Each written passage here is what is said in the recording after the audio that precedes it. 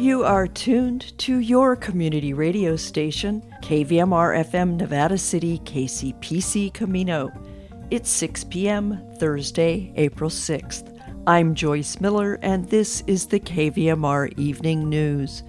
The number of unhoused students in public schools has surged.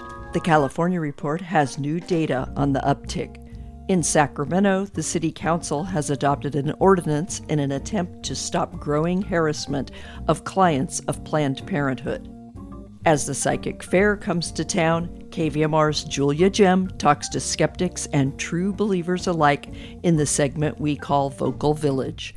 We end with an essay by Molly Fisk.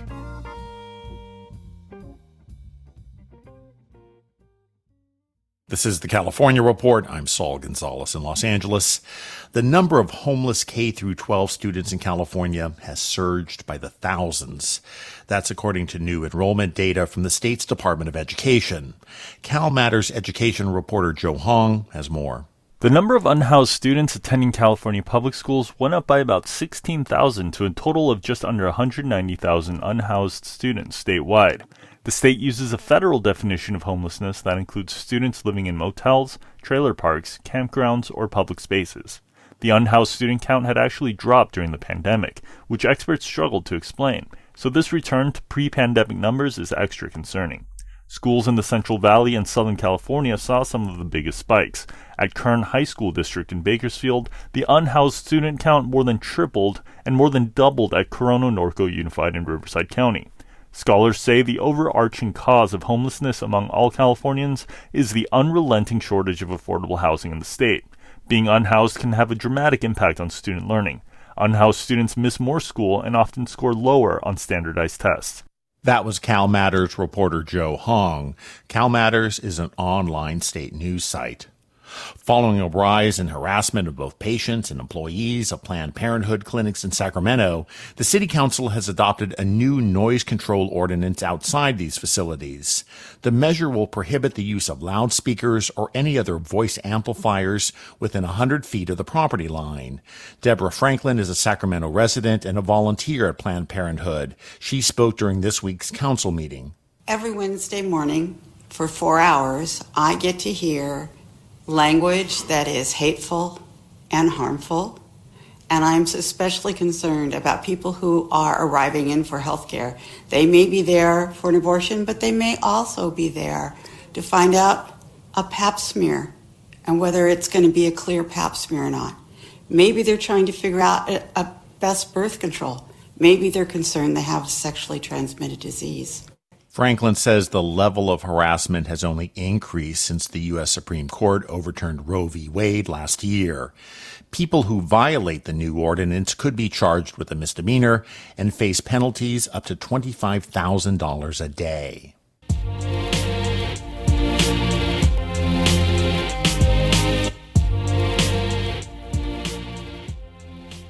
A new investigation finds that after police killings, many California law enforcement agencies are trained to keep news of people's deaths from family members.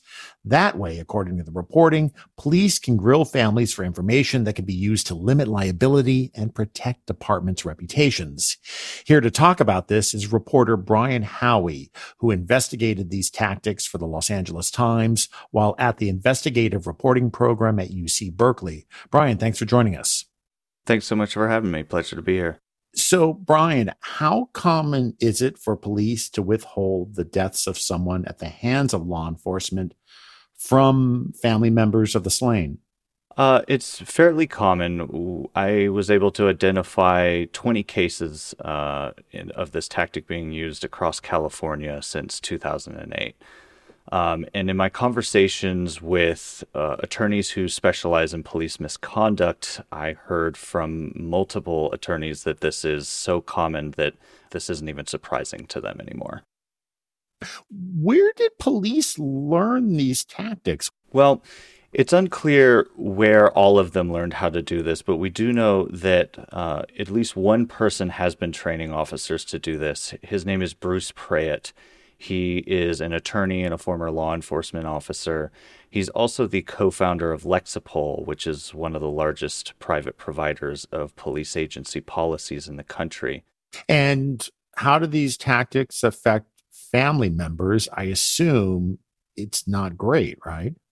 No, in almost all of these cases, when I was able to speak with the families, they told me that these experiences increased their mistrust of law enforcement agencies and also caused them a great deal of additional grief on top of finding out that their loved ones had been killed. They found out that these law enforcement agencies had actually tricked them in their mind into giving up information about their loved one that they might not have shared had they known that their loved one was killed. And what do supporters of not informing family members about a loved one's death, what do they say are the reasons for doing this? Well, there are a few different reasons. The main one is the suspicion that family members may lie to them if they're aware that law enforcement have killed their families, or that they may withhold that information from them. They say that the goal here is to get to the truth as quickly as possible before it's been, quote unquote, tainted by the family's emotions. And are there any police departments or sheriff agencies that don't agree with this or have policies in place where officers and deputies aren't allowed to do this?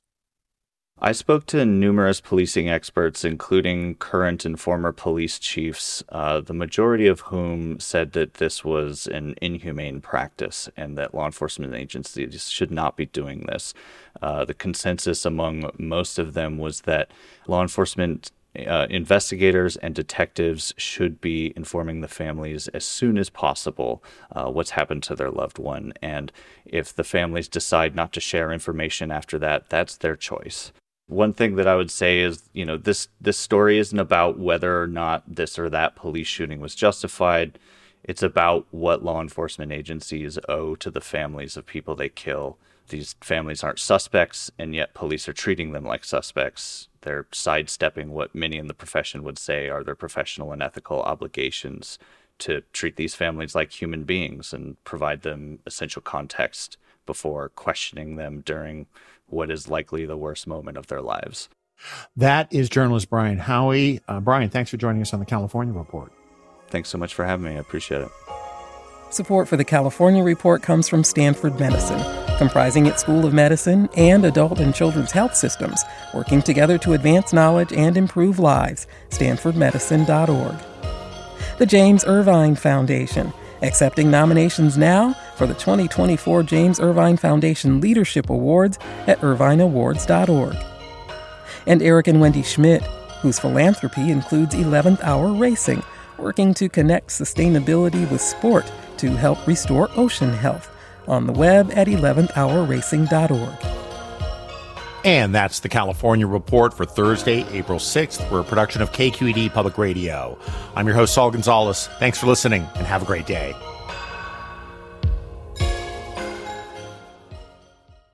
In regional news, MindWatch, a coalition of 25 organizations led by the Community Environmental Advocates Foundation, has submitted its final comments to the Nevada County Planning Commission and Board of Supervisors opposing reopening of the Idaho-Maryland mine.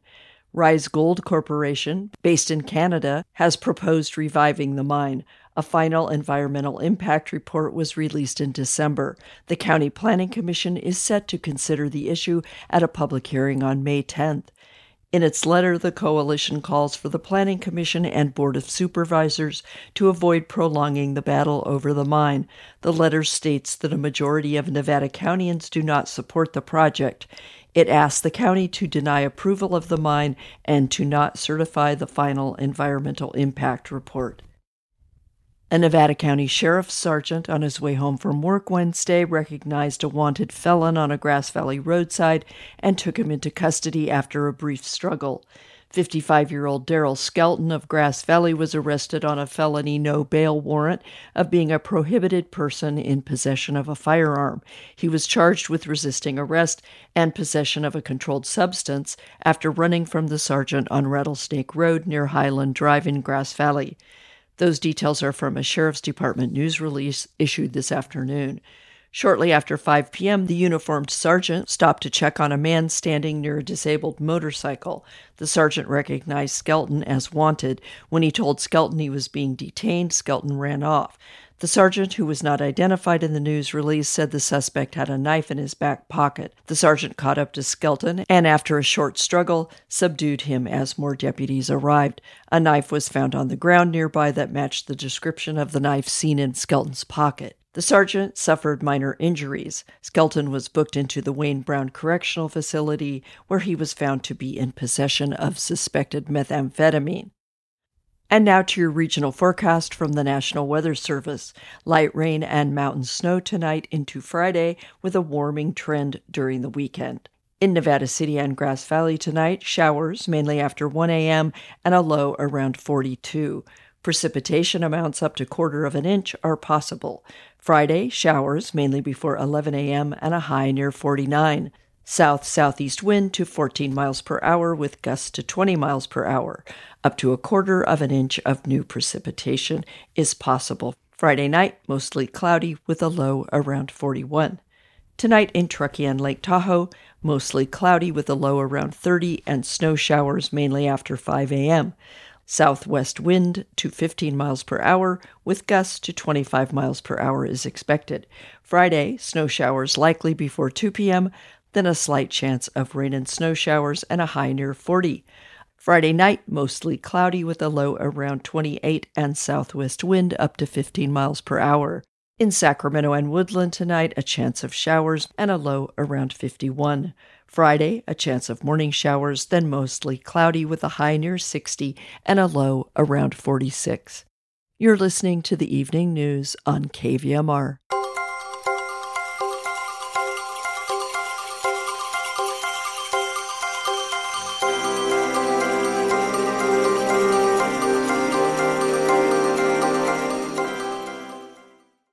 Mystics, seers, and others of the woo-woo persuasion will converge on the Miners Foundry this weekend for the 33rd Annual Psychic Fair. In today's Vocal Village, our intuitive intern, Julia Ggem, took this opportunity to ask local folks about their beliefs around metaphysics, mind reading, clairvoyance, omens, and predictions of the future.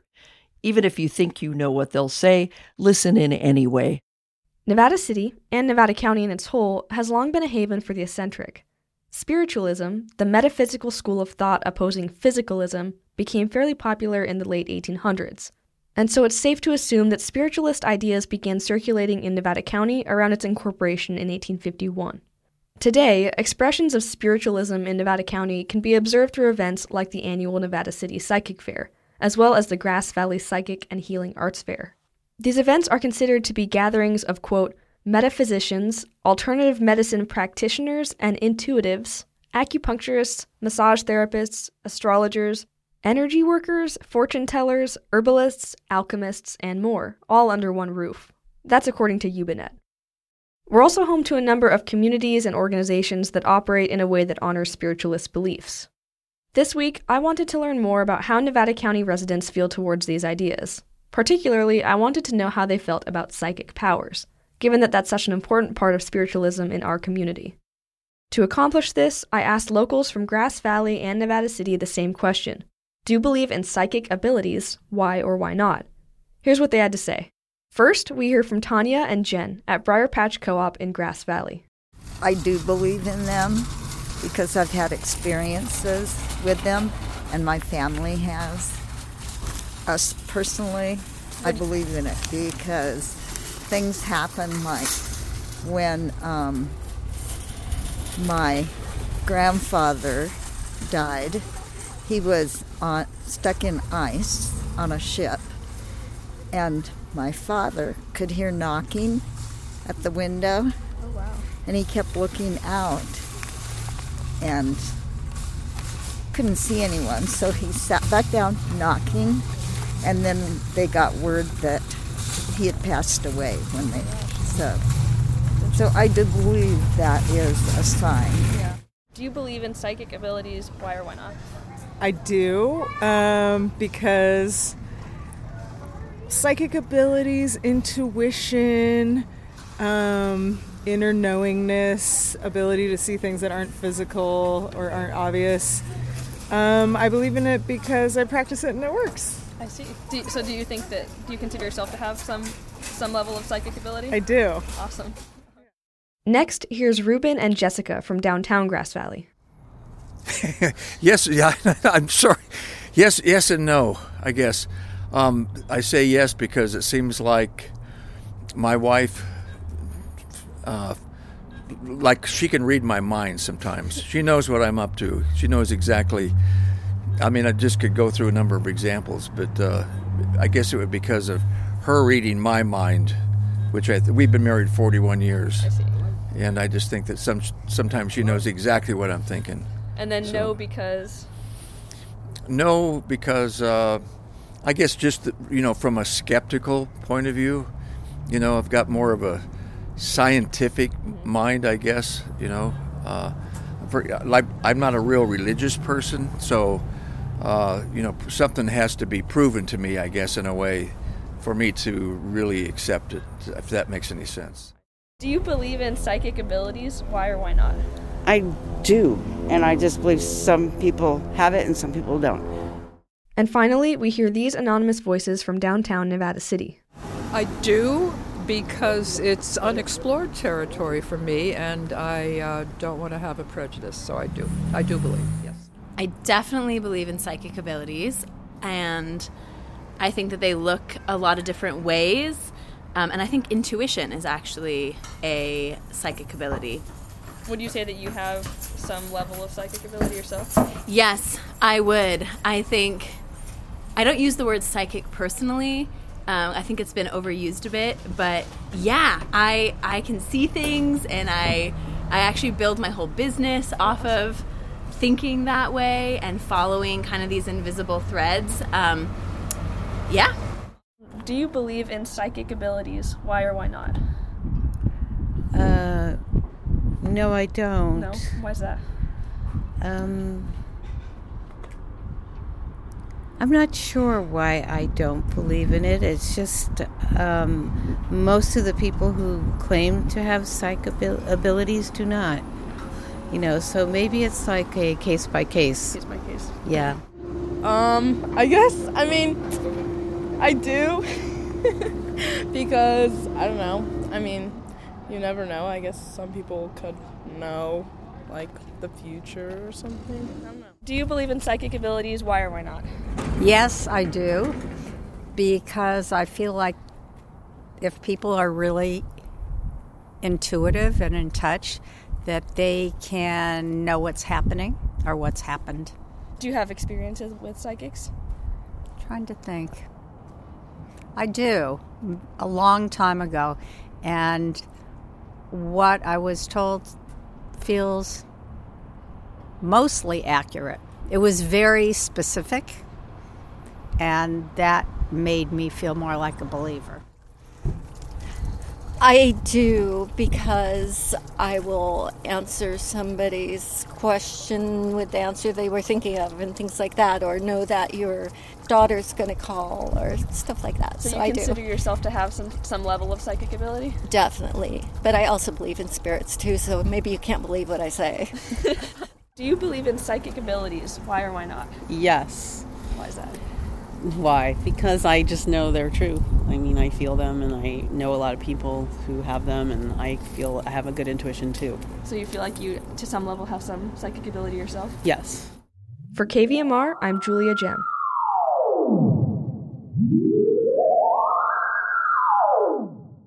And now, Molly Fisk.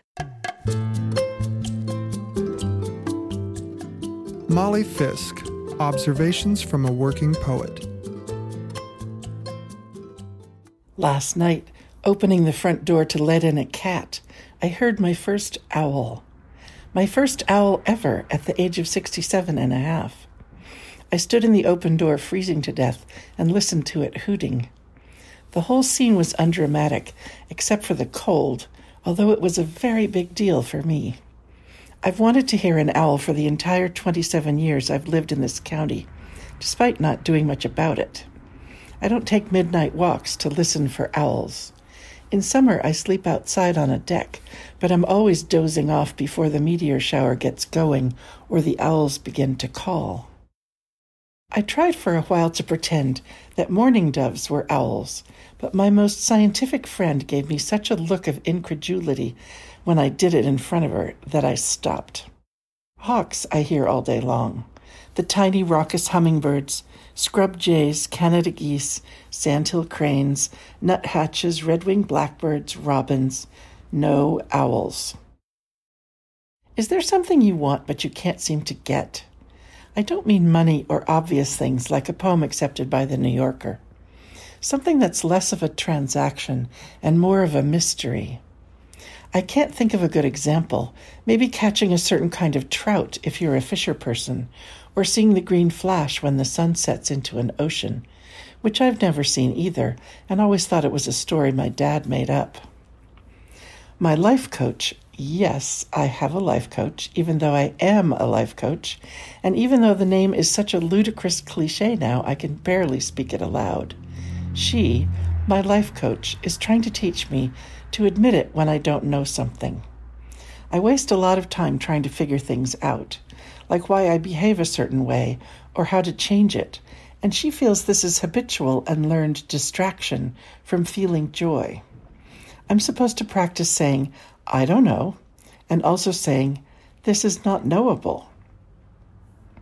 I used to think exercises like this were ridiculous, but actually they kind of work. I'm a skeptic 8 days a week, but if something works, I'll do it, no matter how new age it sounds. Writing poems has taught me a lot about mystery. I can sit down, open my notebook, and write a sentence that comes out of nowhere, but is both beautiful and true. I had no plans to write it. It just appears in ink from the pen I hold in my very own hand. A mystery and a miracle. So much is out of our control and unfixable. Why do I allow for mystery in writing, but need to tie down every detail of my regular life, or else feel completely unhinged? I don't know. It might be time for me to let go of this compulsion. Okay, that's enough thinking. I'm going outside now to listen for any owls who want to hoot in my direction.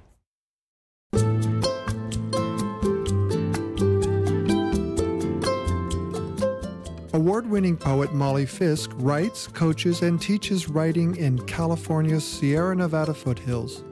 You can reach her at mollyfisk.com. This program is produced at the studios of KVMR FM, Nevada City, California.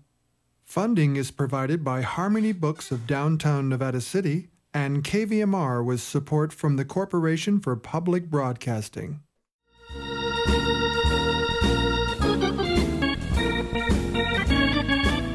That's our newscast for Thursday, April 6th.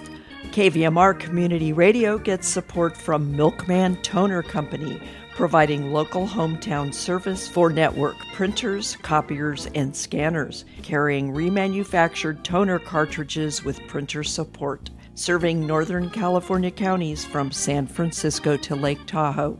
MilkmanCompany.com. And Rental Guys, now at 302 Railroad Avenue, Grass Valley, providing equipment rentals from home projects to large-scale construction and project sizes in between. Family-owned and operated since 1959. RentalGuys.com. This is Joyce Miller signing off. Join us Friday at 6 for the next edition of the KVMR Evening News.